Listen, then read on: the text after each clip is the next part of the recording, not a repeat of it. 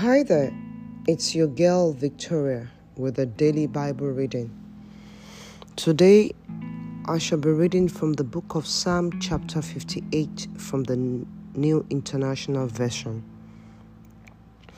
Do you rulers indeed speak justly? Do you judge people with equity? No, in your heart you devise injustice, and your hands met out violence on the earth. Even from birth, the wicked go astray. From the womb they are wayward, spreading lies. Their venom is like the venom of a snake, like that of a cobra that has stopped its ears, that will not heed the tune of the charmer, however skillful the chanter may be. Break the teeth in their mouth, O God. Lord, tear out the fangs of those lions. Let them vanish like water that flows away.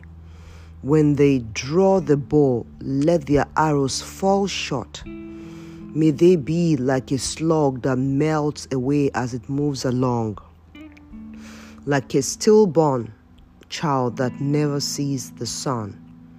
Before your pots can feel the heat of the thorns, whether they are green or dry, the wicked will be swept away.